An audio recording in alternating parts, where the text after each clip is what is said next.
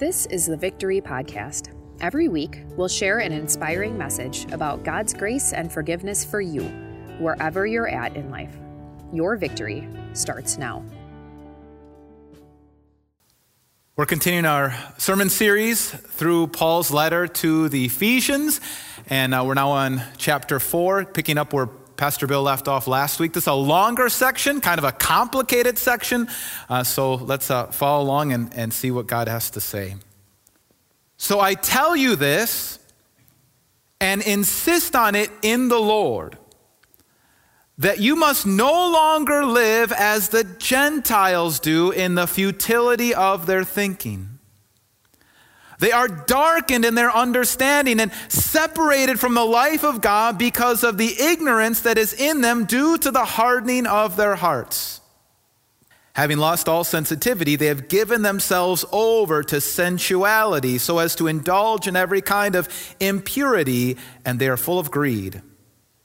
That, however, is not the way you learned when you heard about Christ and were taught in him in accordance with the truth that is in Jesus. You were taught, with regard to your former way of life, to put off your old self, which is being corrupted by its deceitful desires, to be made new in the attitude of your minds, and to put on the new self, created to be like God in true righteousness and holiness. Therefore, each of you must put off falsehood and speak truthfully to your neighbor, for we are all members of one body. In your anger, do not sin.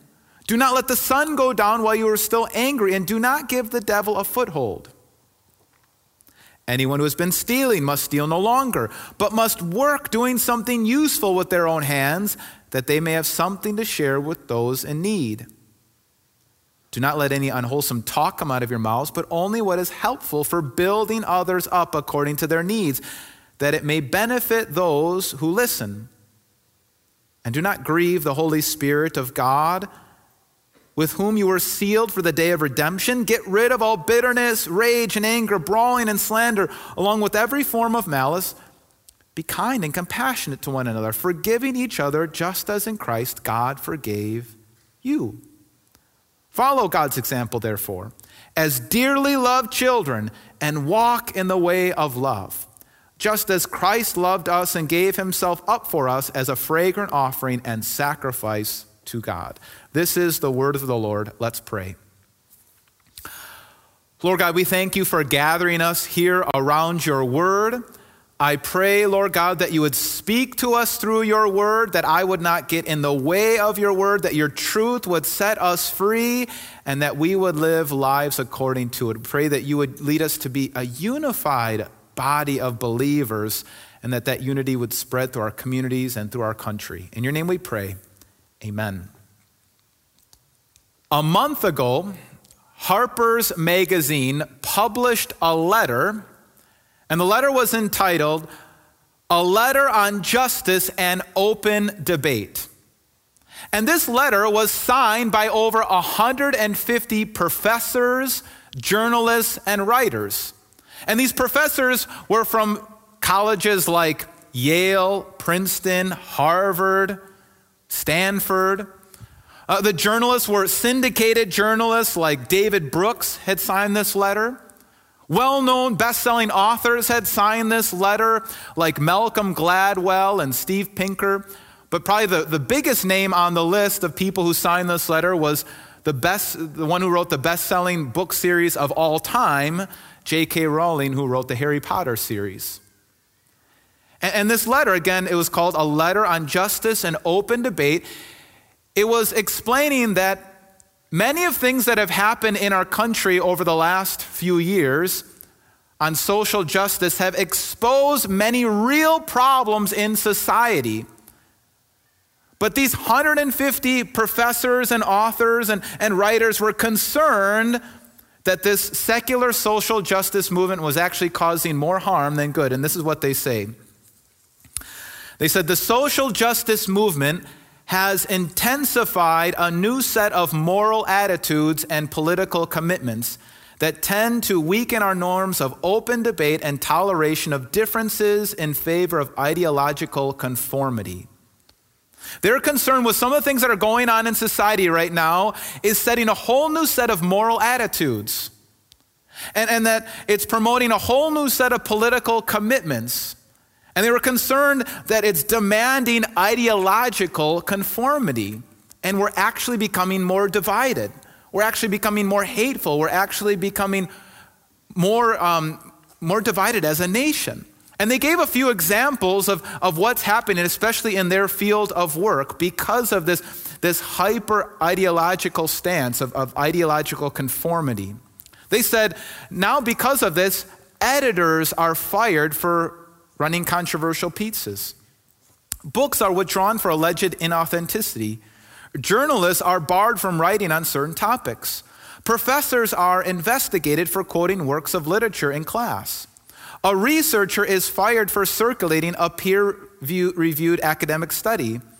And the heads of organizations are ousted for what sometimes are just clumsy mistakes.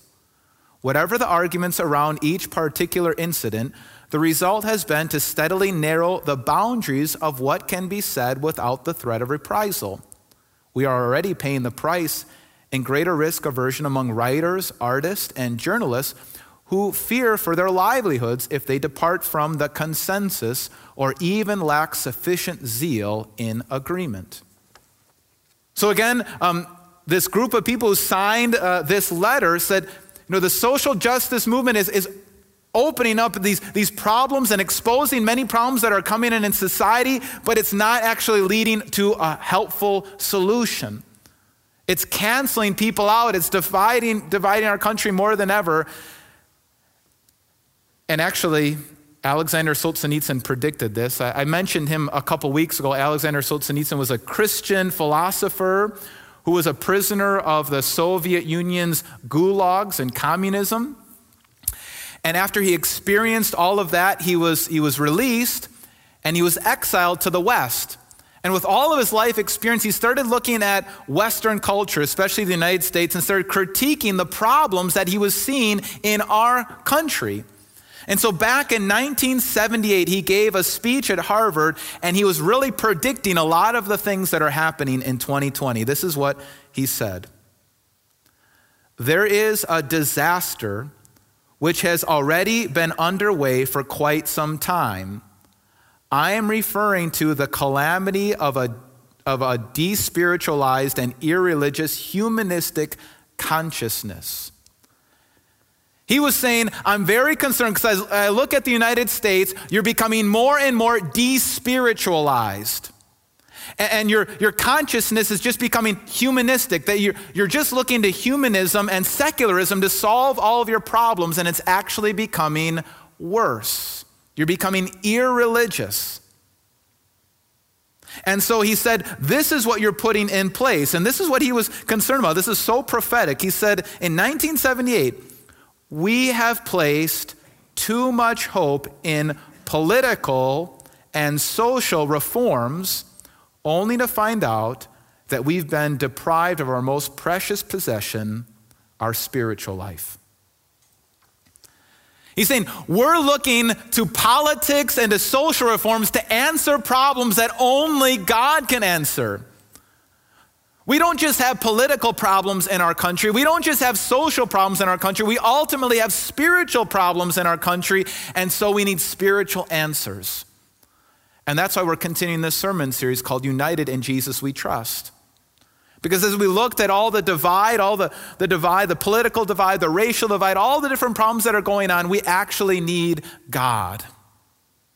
And so we're looking at Paul's letter to the Ephesians, and Paul is concerned about the divide that was happening in the congregations, the racial divide in the congregation between Jews and Gentiles. He was concerned about all the political divide that was going on, and he wanted to teach God's people how to be united in Christ. And so let's continue walking through Paul's letter. He's writing to his church. He's writing this from prison because he promoted a message of unity in Christ. He was in prison for that, and now he's writing to them and trying to lead them continue to walk in this unity. He says this, "So I tell you this and insist on it in the Lord, that you must no longer live as the Gentiles do in the futility of their thinking. Now, this is kind of a strange thing to say. He's saying, don't live like the Gentiles. Well, he's preaching to a congregation full of Gentiles. So what does he mean by this? He's saying, yeah, you Gentiles, you can't live like you used to live, like the rest of the world. Maybe we could say it this way. We can't live like the rest of the secular world. We can't look to them to answer our deepest problems, because our deepest problems are not secular. Our deepest problems are spiritual, and so we need spiritual answers. And so he says, you must no longer live like the Gentiles in their futility of their thinking. Why? What's so futile about secular thinking? And he goes on to explain. He says, they are darkened in their understanding and separated from the life of God because of the ignorance that is due them to the hardening of their hearts. They don't have understanding of God. They've separated themselves from the life of God, and that's not God's fault. God has given clear evidence of his existence and his values. He's done in three ways. First of all, he's given clear evidence of his existence in creation, also in our conscience, and then finally in Christ. He's given clear evidence in creation. If you look at how well-designed our world is and our bodies are and how our bodies work together, it's mind-blowing. That's evidence of a creator. Creation is evidence of a creator. But then if you look inside of us, you also see a conscience. Every one of us has a conscience. There's this inner law, and wherever there's a law, there's an ultimate lawmaker. But the clearest way that God has given evidence of himself is in Christ. That God came into this world and he lived a perfect life in Jesus. Only Jesus could say, I've never done anything wrong. And he didn't. That's a miracle. He lived this perfect life. He died on the cross, and he predicted he was going to come out of the grave and be alive. And he did that. And now he clearly testifies to his resurrection through the scriptures. And so God has given clear evidence of his existence, and yet by nature, the secular world is darkened in their understanding. They're separated from the life of God due to the hardening of their heart. They have shut themselves off from God. They harden their heart from God. And Paul goes on to explain that. He says, having lost all sensitivity, they've given themselves over to sensuality so as to indulge in every kind of impurity, and they are full of greed. That they're desensitized to the evidence that's right in front of them. And when you desensitize yourself to God and you no longer believe in God, well, there's only a few things to live for. And he says, you only live for impurity and greed. Another way you could say it, you only live for power, possessions, and pleasure. And we're seeing this throughout our culture. Living for power, so much of the talk today is about dismantling power struggles. And so it's all about power. It's all about personal power. It's all about possessions. What can I get for myself? It's all about pleasure. If it feels good, do it. That is our new morality. And it's not leading to a better society. It's not leading us to be more unified. It's actually dividing us more than ever. Alexander Solzhenitsyn really got to the bottom of this problem. Let me quote one more thing from him as he looks back on the things he experienced in communist Soviet Union. He says this: over a half century ago, while I was still a child, I recall hearing a number of old people offer the following explanation for the great disasters that have befallen Russia. Men have forgotten God. That's why all this has happened. Since then, I have spent well nigh 50 years working on the history of our revolution. In the process, I have read hundreds of books, collected hundreds of personal testimonies, and have already contributed 8 volumes of my own toward the effort of clearing away the rubble left by that upheaval. But if I were asked today to formulate as concisely as possible the main cause of the ruinous revolution that has swallowed up some 60 million of our own people, I could not put it more accurately than to repeat: men have forgotten God, and that's why all this has happened. We don't just have political problems that need political reform. We don't just have social problems that need social reform. Ultimately, we have spiritual problems that need a spiritual answer. And so Paul turns to God's people and he says this: that, however, is not the way of life you learned when you heard about Christ and were taught in him in accordance with the truth that is in Jesus. Paul says, you learn not to suppress the truth. You learn not to harden your heart to the truth. You learn the truth about God. And Paul could say, I know you learned the truth because I taught you.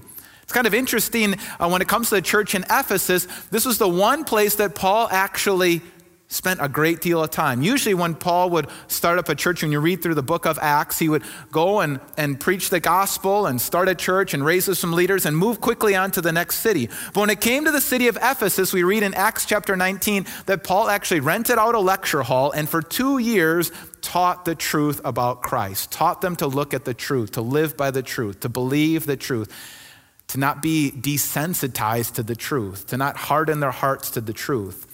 But it wasn't just about teaching the truth. It was not just about learning the facts of the faith. It was about putting it into practice. And so he explained to them, he said, you were taught with regard to your former way of life to put off your old self, which is being corrupted by its deceitful desires, to be made new in the attitude of your minds, and to put on the new self created to be like God in true righteousness and holiness. Paul says you have to put off something, that old self. He says every one of us has this natural sinful nature that none of us can say, I'm better, the people in here are better than the people out there. There's nothing about us in here that makes us better than the people out there. We have the same sinful nature as everybody else out there. In fact, all of the problems that we see out there, we can find also in here. And so Paul says the life of a Christian is to daily face those things that are also still dwelling in us and to face them. And he says to be made new in the attitudes of your mind, to change your mind, to be cleansed of your mind, to think about reality the way it is according to the scriptures. And he uses the metaphor of taking off the old way of life and putting on the new way of life. It's very, very much, he's very much using the words of taking off old clothes and putting on new clothes. As a young boy, I had 2 sets of clothes. I had play clothes and I had church clothes. And every day I would wake up and I'd put on my play clothes, and I lived on this dead end road, and we had a bunch of neighborhood kids, and we would just go out and we'd play all day long, and we would get dirty and muddy and smelly, and then we'd come home at the end of the day and my parents would say, take off those dirty clothes and go get cleaned up. And then after I would get cleaned up, I wouldn't go back and put on those dirty clothes. And that's what Paul is telling us here. You have been washed in your baptism. You have heard the gospel. You've been forgiven of your sins. Don't go back and put on those dirty clothes. Because our problems inside of us is not just a political problem. It's not just a social problem. It's a spiritual problem. And so Paul goes into he goes into a whole list here of things that we have to put off as Christians and put on as Christians. So verse 25, he says, therefore, each of you must put off falsehood and speak truthfully to your neighbor, for we are all members of one body. Speak the truth. What comes by nature for all of us is to lie. In fact, Solzhenitsyn said the reason we were able to kill 40 million of our own people in Soviet Union was because people kept on lying to save themselves. They just kept on lying. But when you say the truth, you can change the world. And so what comes easy to all of us is just to lie, to save our own skin. So Paul says, take off that old clothes of lying and put on Christ.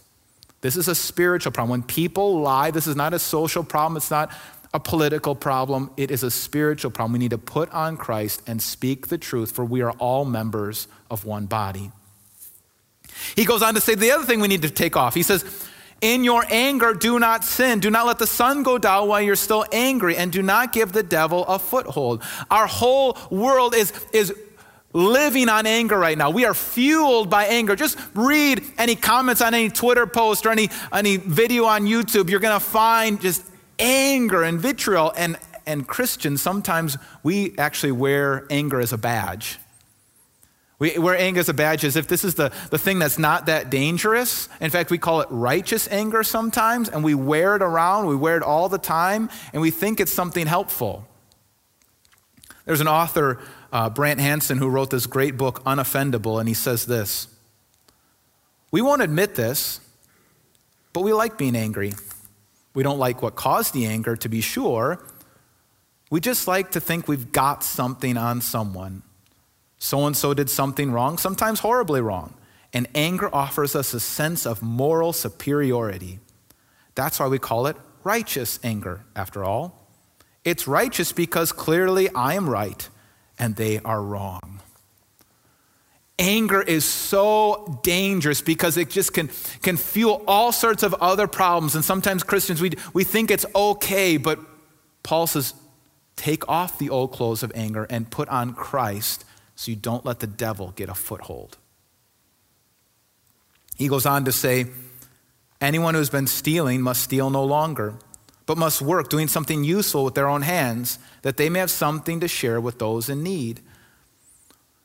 Paul here is talking about the economy, and he's saying the economy is not just a political problem. Problems in the economy are not just a social problem that needs social reform. It's ultimately a spiritual problem. And he's talking about stealing here, but it's not just about taking something off the shelf. It's about being selfish and lazy and self-centered. He says instead of living like that, and that can happen to all of us, he says take off those old clothes of laziness and selfishness and self-centeredness and work. Do something useful with your own hands so that you might have something to share with those in need, so that they won't have to steal. That working so that you can give to the poor and help others out is a spiritual answer to a spiritual problem. He goes on, do not let any unwholesome talk come out of your mouths, but only what is helpful for building others up according to their needs, that it may benefit those who listen. Our culture is all about tearing people down right now with our words, about canceling them, about destroying them, about canceling what they're doing and just destroying people. And he's saying, don't use your words to tear people down. Don't wear those clothes, but take those clothes off and be washed in Christ and to build people up with your words. What we're doing by tearing people down, that's not just a political thing that happens in politics. That's not just a racial thing. It's not just a social thing. That is a spiritual thing that we should never speak against other people to tear other people down, but to build them up, that may benefit those who listen. In our household, we use this acronym that sometimes can be helpful. The acronym is THINK. And we say that we only speak things if they're truthful, helpful, interesting, necessary, and kind. And so when our children are tearing each other down with their words, we're saying, are you thinking with your words right now? Are you thinking, is what you're saying right now, is that truthful? Is that helpful? Is that interesting? Is that necessary? Is that kind? This is a spiritual issue. It's not just something that's happening socially. It's not just something that's happening politically. It's a spiritual issue. And so take off those old clothes of tearing people down with your words and build people up. Paul goes on, he says, and do not grieve the Holy Spirit of God, with whom you were sealed for the day of redemption. Get rid of all bitterness, rage, anger, brawling, and slander, along with every form of malice. Be kind and compassionate to one another, forgiving each other, just as in Christ God forgave you. The Holy Spirit is grieving as he looks at our culture, because he wants to give us the fruit of the Spirit of love, joy, peace, patience, kindness, gentleness, faithfulness, and self-control. But instead what he sees is bitterness, rage, and anger, brawling, and slander, and malice. And really those could all be summed up in this whole idea of revenge. That we have this idea that I have to get people back for what they've done to me. And so it happens that someone wrongs me, and so I have to wrong them and get them back, get my revenge. And then they feel wronged, and so they feel like they have to get revenge. And then it just keeps on going and snowballing in our culture. And this idea that I have to keep getting revenge and keep hurting other people and keep tearing people down, this is not just a social problem. It's not just a political problem. This is a deeply spiritual problem. And the answer is a spiritual one. He says, be kind and compassionate one another, forgiving each other. Just as in Christ God forgave you. Let it go. Don't hold on to it. God forgave you. He let it go in Jesus Christ. We see example of this when he's on the cross. He's being nailed to the cross, and Jesus says, Father, forgive them. They don't know what they're doing. And I don't think that necessarily means that the people who crucified him, that they all of a sudden became believers and went to paradise. I don't know if that's the answer, but what I do know is Jesus was saying, I am not going to drink the poison of vengeance. I am not going to get revenge. I'm going to give this over to my Father. I'm going to let it go. I'm going to forgive. I'm going to take off the clothes of vengeance. Because when we want to get revenge, that's not just something that happens politically. When we get revenge, that's not just a social problem. That is a deeply spiritual problem that needs to be answered with the Holy Spirit. Now, I've rattled through a whole list of lots of things that we have to take off and put on in Christ. But it's all summed up in this last verse in this section. Paul says, follow God's example, therefore, as dearly loved children, and walk in the way of love, just as Christ loved us and gave himself up for us as a fragrant offering and a sacrifice to God. Love. Walk in the way of love. That's what our answer is.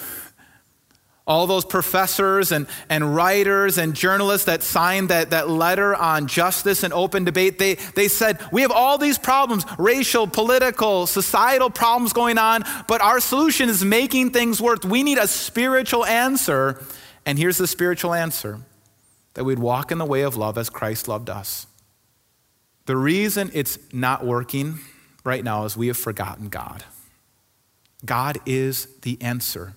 He is the source of love. He created all of us as humans so that we would treat each other as creations of God, as human beings.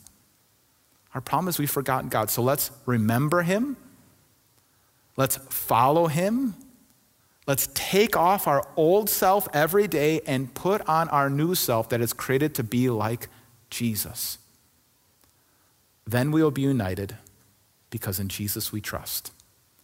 Amen. Let's pray.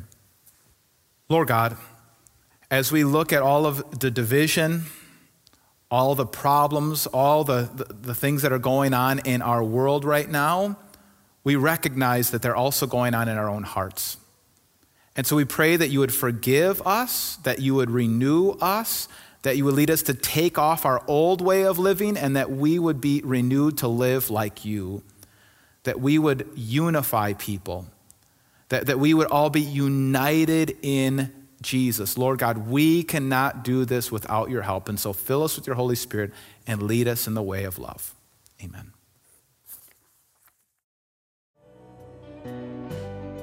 Thanks for listening to the Victory Podcast, brought to you by Victory of the Lamb in Franklin, Wisconsin. For video sermon archives, more information about us, and to let us know how we can meet you where you're at, go to victoryofthelamb.com.